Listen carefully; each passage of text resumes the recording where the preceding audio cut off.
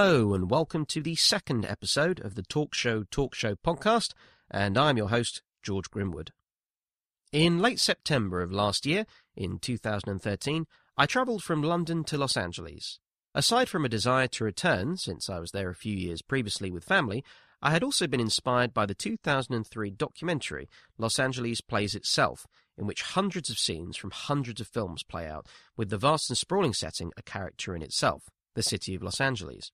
Narrated by Enke King and written and directed by film critic and teacher Tom Anderson, it left me with a distinct impression that I was missing out on this story, and I wanted to be a part of it, even fleetingly.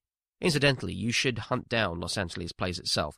It's all on YouTube. I think it's quite hard to come by on any film screen, as the amount of clips used makes it subject to several different kinds of copyright. But yes, Los Angeles Plays Itself from 2003. Strongly recommended.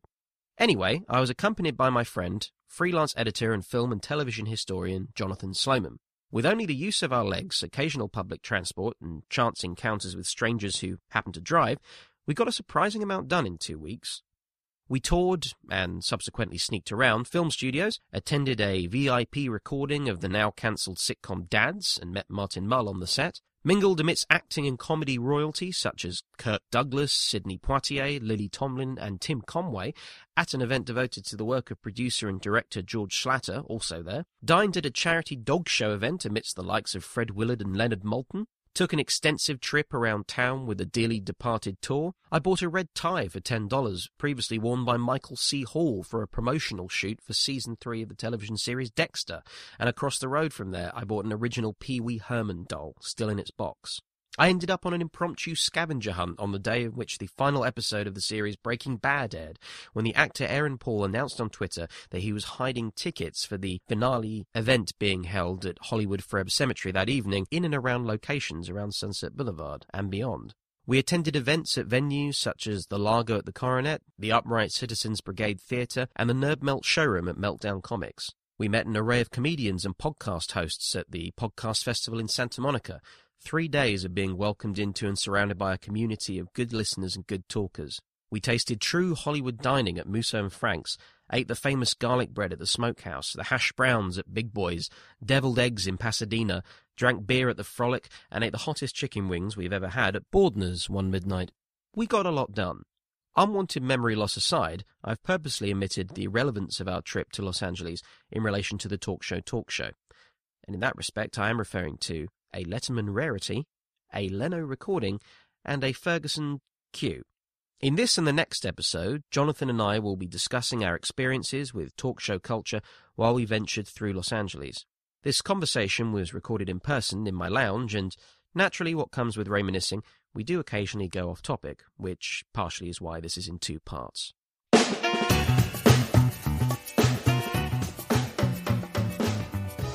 How old were you when you first went to Los Angeles? First went to Los Angeles, I would have been a teenager taken by the parents. And I'd last went there in 2006 for a 3D film expo at the Egyptian. That was it, 7 years between that trip and this trip. What were the differences in terms of your experience of the locations there? A lot of the cinemas had closed. You read in all the trade papers that theatrical exhibition is dying out and film screenings are dying out, and it's not until I got there and looked for cinemas I'd been to. In fact, I remember we went to Santa Monica Boulevard on one day, and the last time I was there was 1999, and I'd seen The Matrix. And I was trying to find that cinema, and it was just not there. We just passed lots of empty awnings. I did find that on Hollywood Boulevard, it was quite... I didn't realise how bleak it felt at one end of Hollywood Boulevard, where you had the... Well, of course, very touristy, and with the Walk of Fame and the Hollywood stars and everything else. But, for example, when we went to... Which restaurant was it? Musso and Frank's. Musso and Frank's. It's at the end of Hollywood Boulevard where it's very touristy. It's very hidden, the restaurant, for what it is, for something that is something of an old-school Hollywood legacy. It's not old school, it's old. It's been around since the 20s, I believe. And... Well, it's old. It's old, and it's old school old. When they built it, it was of course in the key district. There were cinemas and premieres and all sorts of things all around it. As time's gone on, that area has become very touristy. By which I mean, tourist traps. The other area with the Chinese theatre and the El Capitan has become the big show busy area, and it's not that far. Maybe 10-minute walk between them. But in LA, a 10-minute walk doesn't exist. We found Everyone that out. drives. Well, we didn't. No, we don't.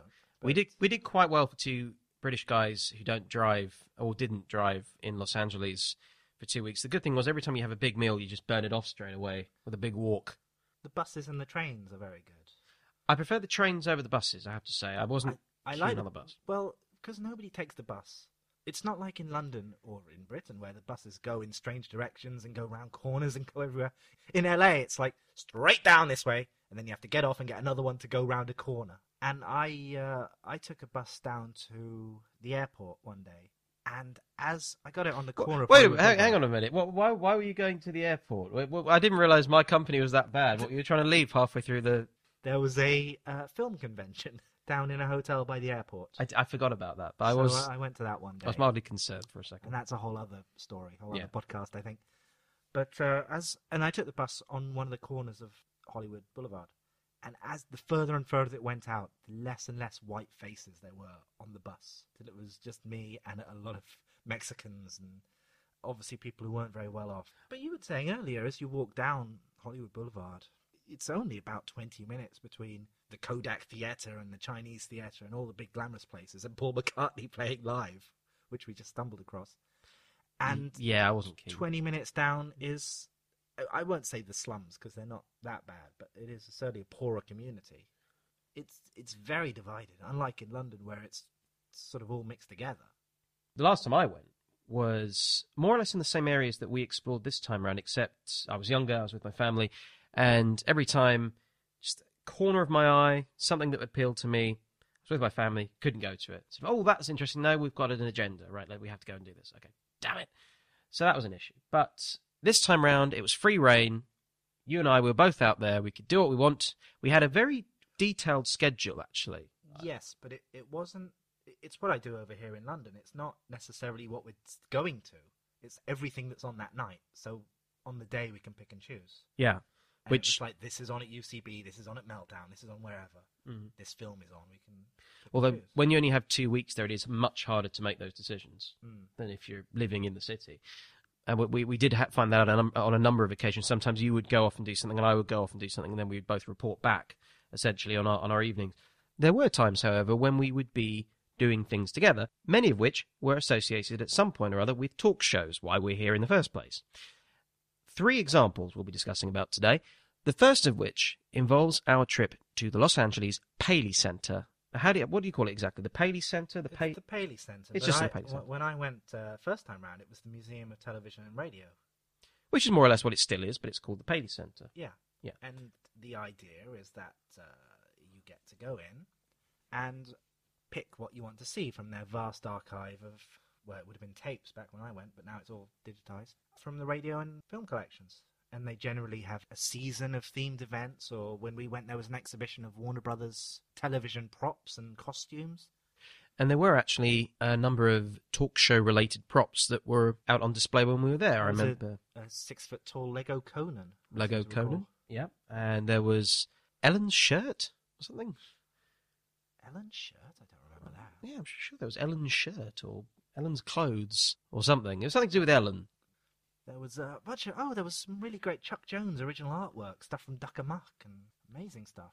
Oh, don't get me wrong, there was a few HBO things. I was obsessed with the suit from Deadwood, the sheriff's suit from Deadwood, worn by Timothy Olyphant, and was obsessed with the detail and buttons of that. Of course, also you had the late, great James Gandolfini, Tony Soprano's robe. I think the most iconic thing there was Wonder Woman's outfit. Well, I won't ask why it was the thing that stood out for you, but that's fine. That's your fetish. She's tiny, Linda Carter, tiny. Tiny Linda Carter. It was a very small costume. And there was loads of Friends stuff, like a circle of Friends merchandise. That always appeals to the broader audiences, though. I mean, Friends was huge. But they were really key, memorable props. This stuff like the chicken that Joey sticks on his head. I don't remember that. That's definitely there.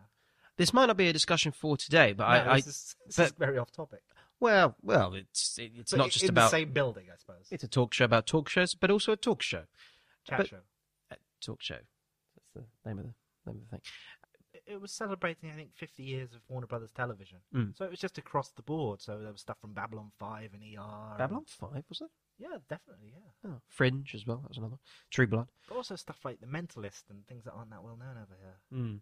So, with that in mind, behind this big room of props and wonder was The viewing room. the viewing room, which you're allowed, what was it, about 90 minutes? Yeah, if any of our listeners have been to the BFI Mediatek, In London. it's kind of like that times 1,000. Just to elaborate, the BFI Mediatek, BFI British Film Institute, is on South Bank, located at the National Film Theatre. Yes, but the Mediateks are across the country. There's Mm. one in Bradford, there's one in Glasgow, I think. It's a TV archive where you go in, book your time, and see something of your choice. And in this case, there's too much to pick from, really. Yeah, the BFI one has a couple of hundred in LA and New York, because they've got a Paley Centre too. They literally thousands, and they're long shows, and they're stuff you've never heard of. Yeah. Stuff we've never heard of because we're British. And one of the things that we'd never heard of, but I'd like to think that we are both quite excited at the prospect of seeing it, which is why we chose it for our sort of 90-minute viewing or so.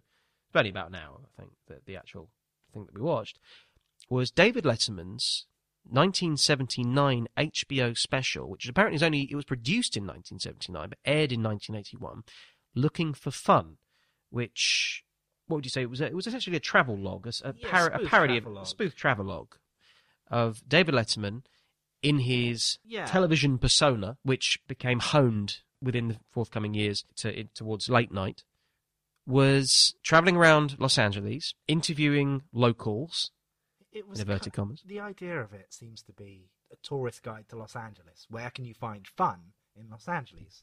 And Letterman is not a Los Angeles native.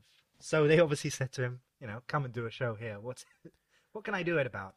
I don't know. I'm going there looking for interesting stuff. That's what it is. That's the idea. And it's great for what it is. I mean, there are certain aspects which are so subtle that you can't figure out, in some respects, if these people are real or it's been set up. Some of them clearly have been set up, but not all of them. One of them's his friend, the comedian George Miller.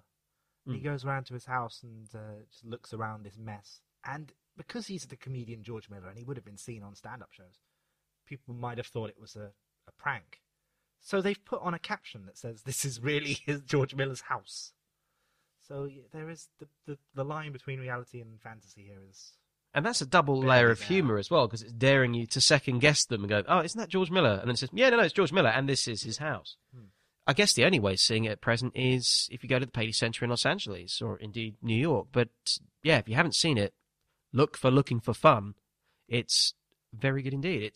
What else features in it? I don't want to give too much away, I suppose. He gets an old Jewish couple who are tourists to well, whether it happens or not is arguable, but he gets them on screen to waste a day of their trip to LA by sitting him in a restaurant and looking for celebrities.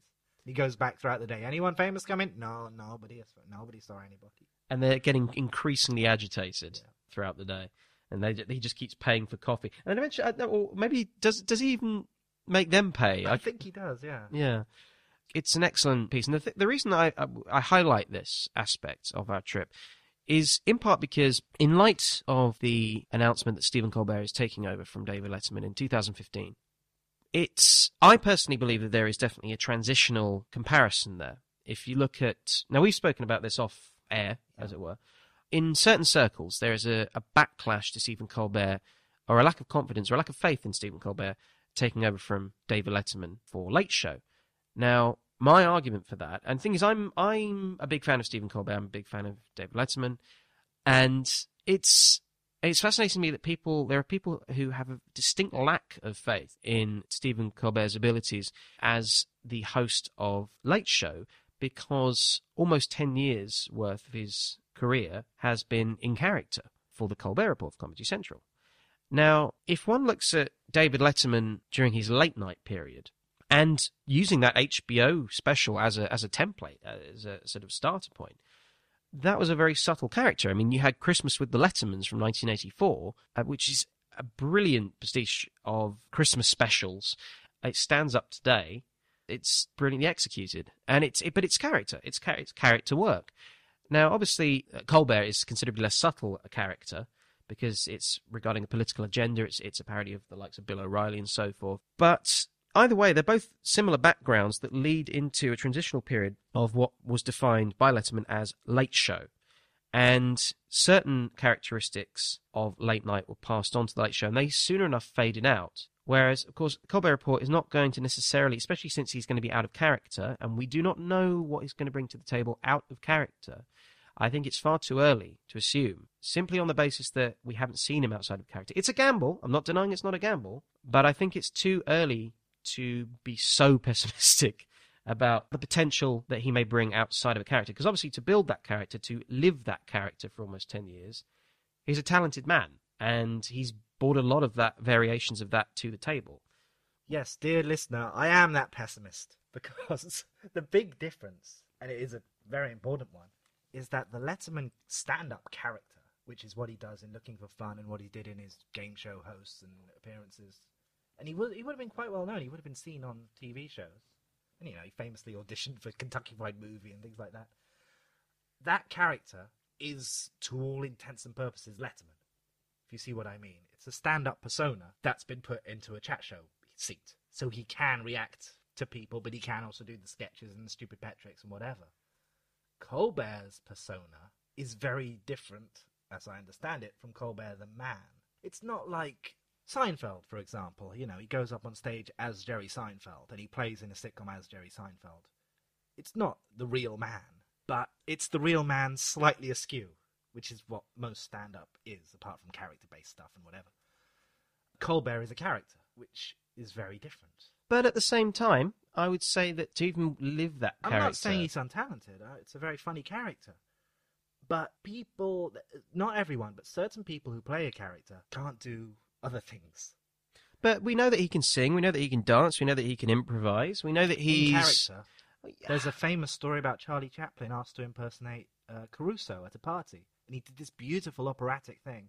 People said to him, Charlie, we didn't know you could sing. It's like, no, I can't sing, but I can imitate Caruso. Colbert, same sort of thing. He can sing and do wacky dancing and do strange stuff when he's the Colbert character. The character might as well not be called Stephen Colbert. You see what I mean? In Strangers with Candy, he does quite some elaborate dancing, and he's not playing the character of Stephen Colbert. He's playing a different character. He's playing a different character. Playing a different character. So there you go. Yeah, I'm not. Yeah, he's a good performer. But again, some people. He's a good performer. That's the key element here. But there are people who are very, very funny performers who can't do other things. I was watching a Kenneth Williams chat show recently, actually on YouTube, when I believe he replaced Wogan for a couple of weeks. Oh yes, everyone replaced Wogan for a couple of weeks. I'm sure we'll talk about Wogan on another show. One day we must talk about when Ben Elton covered for Wogan, and at one point interviews Jeffrey Archer, if I'm not mistaken.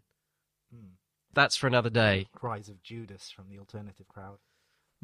We'll talk about that another day. I think he says farties and then gets all shy and is like, "Oh, can I say farties on the BBC?"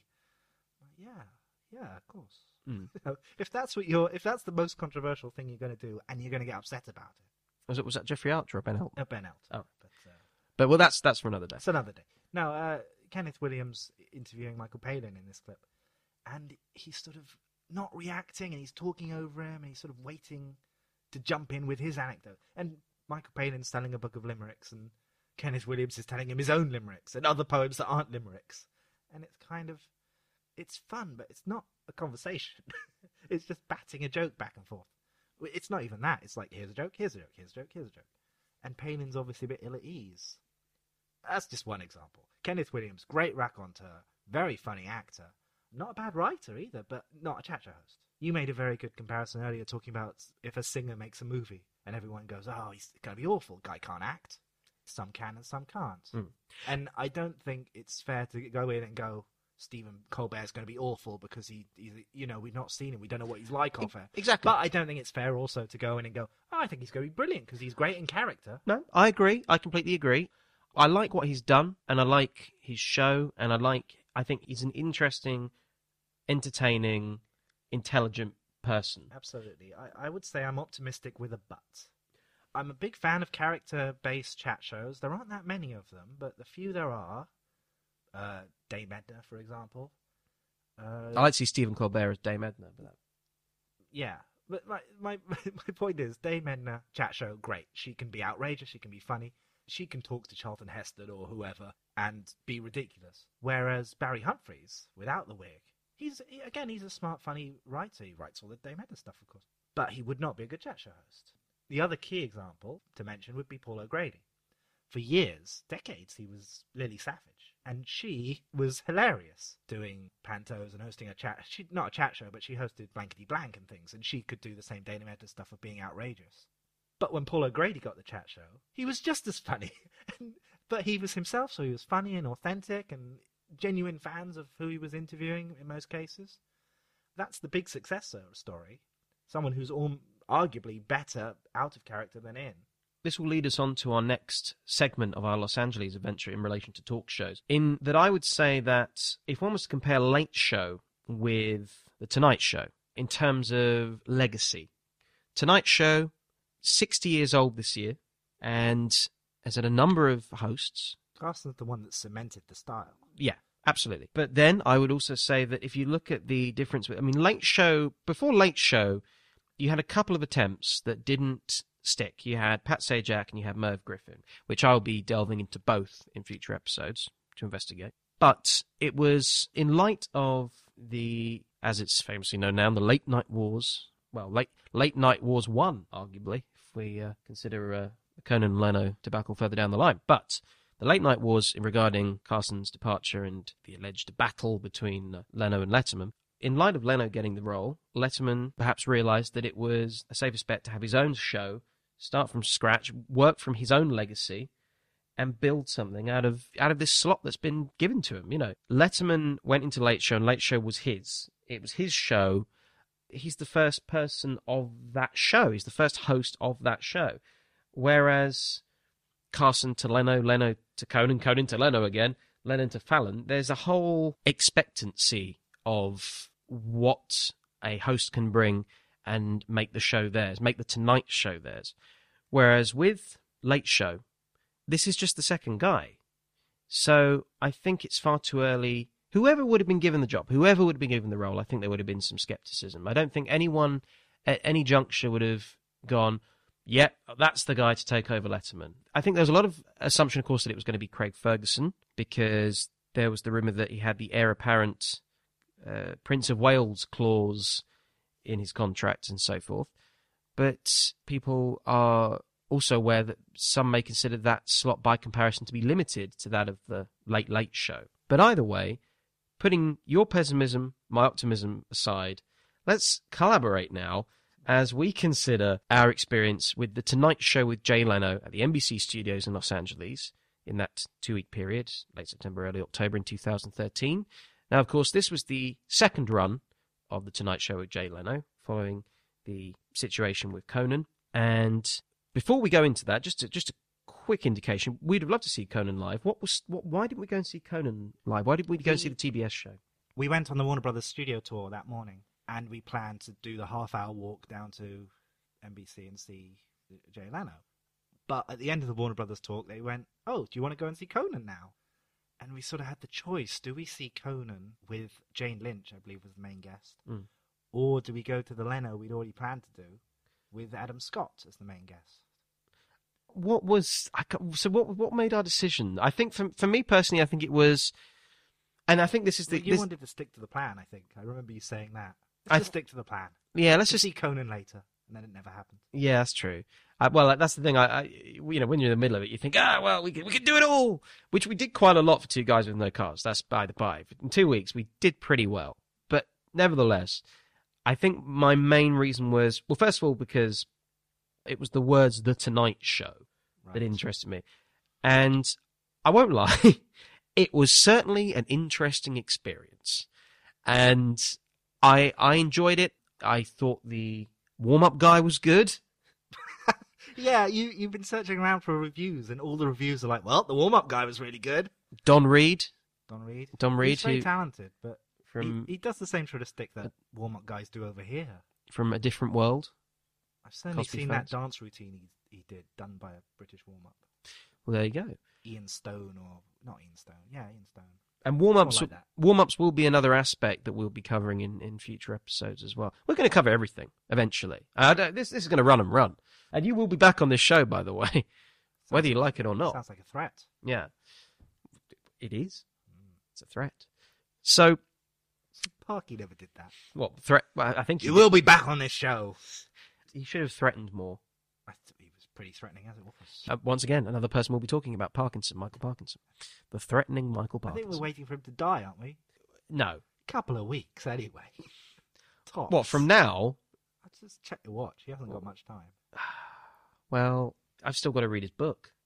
Wow. Parky, I think it's called. Parky by Parky. Parky by Parky. No, I want to say Forward by Parky. Intro by Parky. Michael Parkinson by Parky. Well, have you seen the Wogan books, which is just like Wogan on Wogan by Wogan? Isn't it? Is It Me? Is it me? Who did that one? Is It Me? I don't know. Who did the author? Catherine Hepburn did me. I'm sure Wogan did one called Is It Me? He did a few. Or Where Am I? Or am I? He did the Where have I woken up? Togs book and Banjax. There's a lot of Wogan tie-in garbage out there, which I'm sure he didn't write a word of. Well, he didn't write Stop It and Tidy Up. No, he didn't. But he did write. Oh no, Parky did the Woofits, Well, which was a doggy cartoon. and of course Desert Island Discs as well. Had a stint on there. Yeah, he's the one everyone forgets. I think he was the pointless answer on pointless question about who hosted Desert Island Discs. Moving swiftly back into this conversation of Los Angeles, the reason we stuck with the Tonight Show for the most part, for me personally, I think, was the legacy of the Tonight Show. It's like we went to a recording of the Tonight Show. Now, I remember seeing the Conan Leno situation laid out on British television and various clips on YouTube and so forth, and seeing that kind of come out as it went out there. And as far as I was concerned, up to that point, I'd seen bits and bobs of Leno. I'd seen more Leno. I'd seen more people doing impressions of Leno than I'd seen Leno. You've seen more cameos from him in the movies. I think he's the person who's in the most movies as himself. Stuff like Independence Day and Really? Dave and. I got really irritated by something in my head. It was a tumor. No, it was Jerry Springer in Austin Powers. He introduces Scott Evil, Oh yeah. and he goes Scotty boy, and I always thought he was being jovial, going Scotty boy, but then I realised somewhere down the line actually he was saying Scott Evil, and it always just really go and watch the first Austin Powers film. Not now, obviously. But and he goes. I guess it's one of those things where probably they didn't want to ask him to do it again, but he kind of goes off the mic like I've been doing consistently throughout this recording. Probably wasn't around for the ADR session. Maybe they're trying to get the authentic, shoddy TV atmosphere of his shows. Mm. He always wanted to do stand-up and acting, and he just wasn't good at it. Didn't he have a interviewing stint on British television, where Yeah, it was he actually the Jerry Springer show? He had his own chat show, yeah. How long was that a one-off? How long did that last? It didn't last long. I can't remember. I think it was a nightly thing, was it? This was when I think it was Channel 4, and Channel 4 were just looking for a chat show host. And he did one, and Gabby Roslin. I think Chris Evans had just quit TFI, and they were looking for someone. Yeah. And eventually, I guess the person that sprung out of that was Graham Norton. We've got a lot to look Need to into look in up future this history. episodes. It's But very Channel- exciting. Well, you know how Graham Norton popped up? Yeah. It's because Channel 5 had the Jack Doherty show.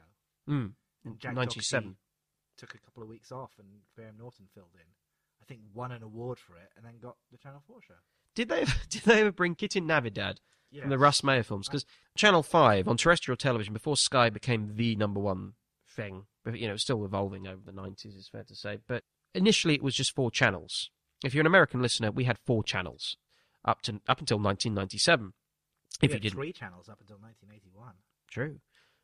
And And BBC Two has just celebrated its 50th last week, a couple of weeks ago. yeah, it was only really in the last 20 years or so that cable has fully evolved into being the number one thing. Digital, Sky Digital, Virgin, that we now have.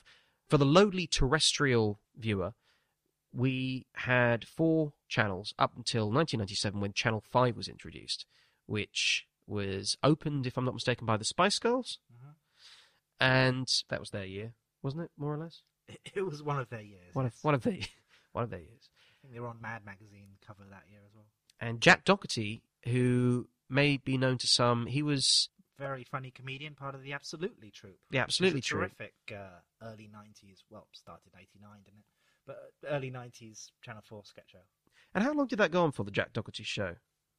A couple of years, because I used to go past Whitehall on the bus, and he was always up there on the Whitehall Theatre. Come and see Jack Doherty show, free tickets, and I never did. I've seen him at Soho Theatre. I've seen in him the around. pub. I spoke to him drunkenly after a recording. What, you or him? Both of us, but I corrected him on the budget of production he financed. I must have loved that. With Russ Meyer, though. What about Russ Meyer? Are we talking about Jonathan Ross's Incredibly Strange Film Show? No, is that the link? That's a whole lot. No. Is that the link? Because that goes into Jonathan Ross's chat show. No, it's Channel 5. Oh. Channel 5, that's right. Channel 5 consisted, for the most part, early on.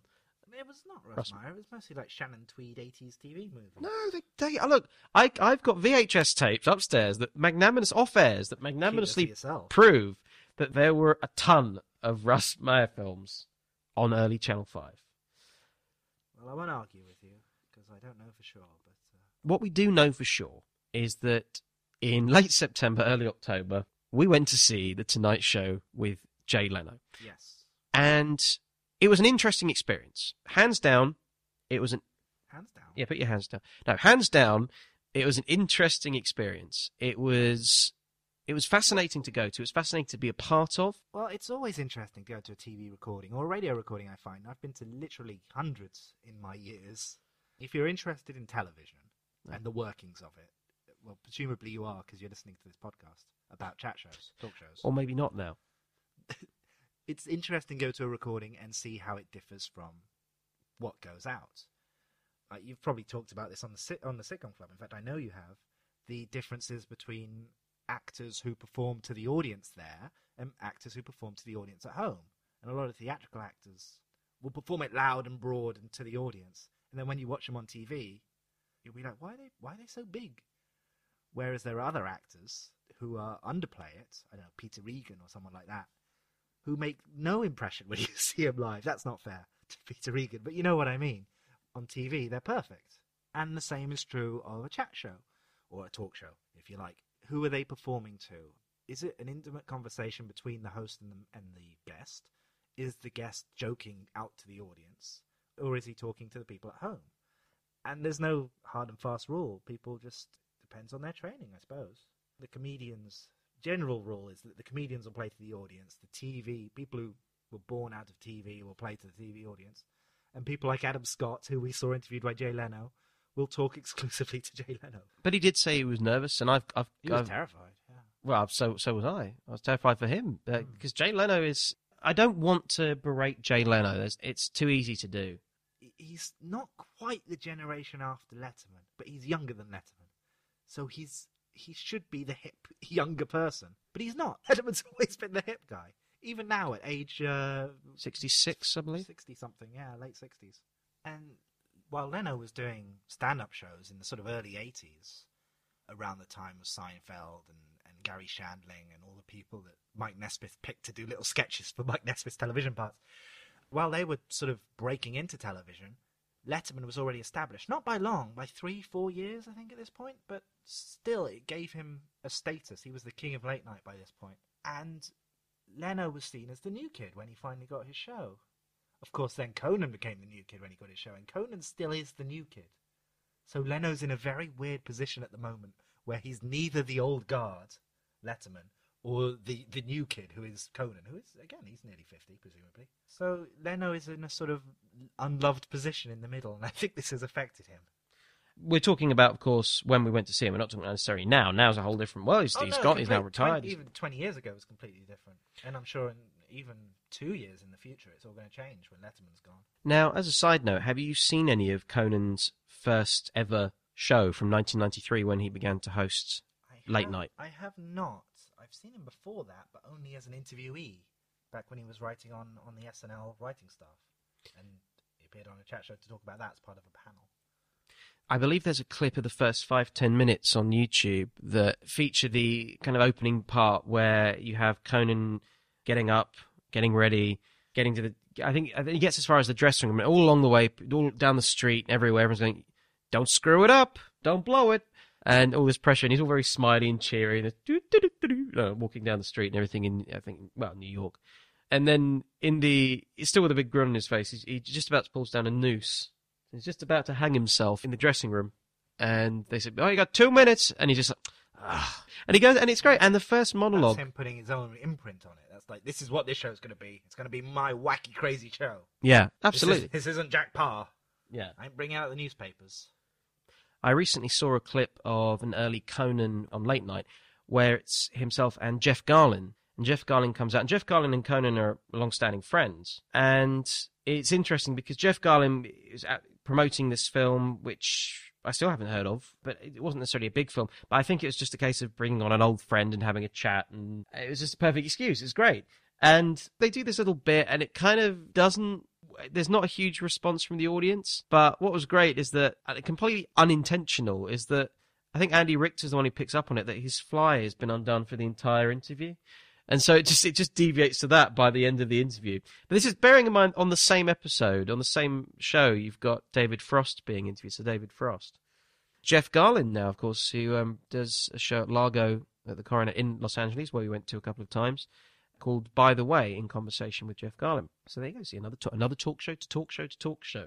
The circle of life of talk shows. And with that in mind... But no influence between those three people. Oh, yeah, no influence at all. No. I've seen all those people live, and they're all completely different styles. Although I do, for those who are listening, I do recommend track down all of them, but track down the episode of By the Way, in conversation with Jeff Garlin, where he interviews Conan, because there's some great reminiscing and anecdotes in that particular show.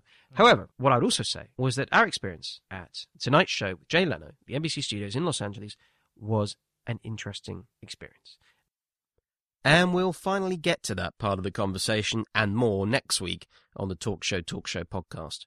If you have any questions, would like to come on the show as a guest, or just recommend a show or aspect for us to cover, you can now follow us on Twitter at Talk Show Podcast, or alternatively send us a message via admin@podnose.com. I'm George Grimwood, and I'll see you next week here on the Talk Show podcast.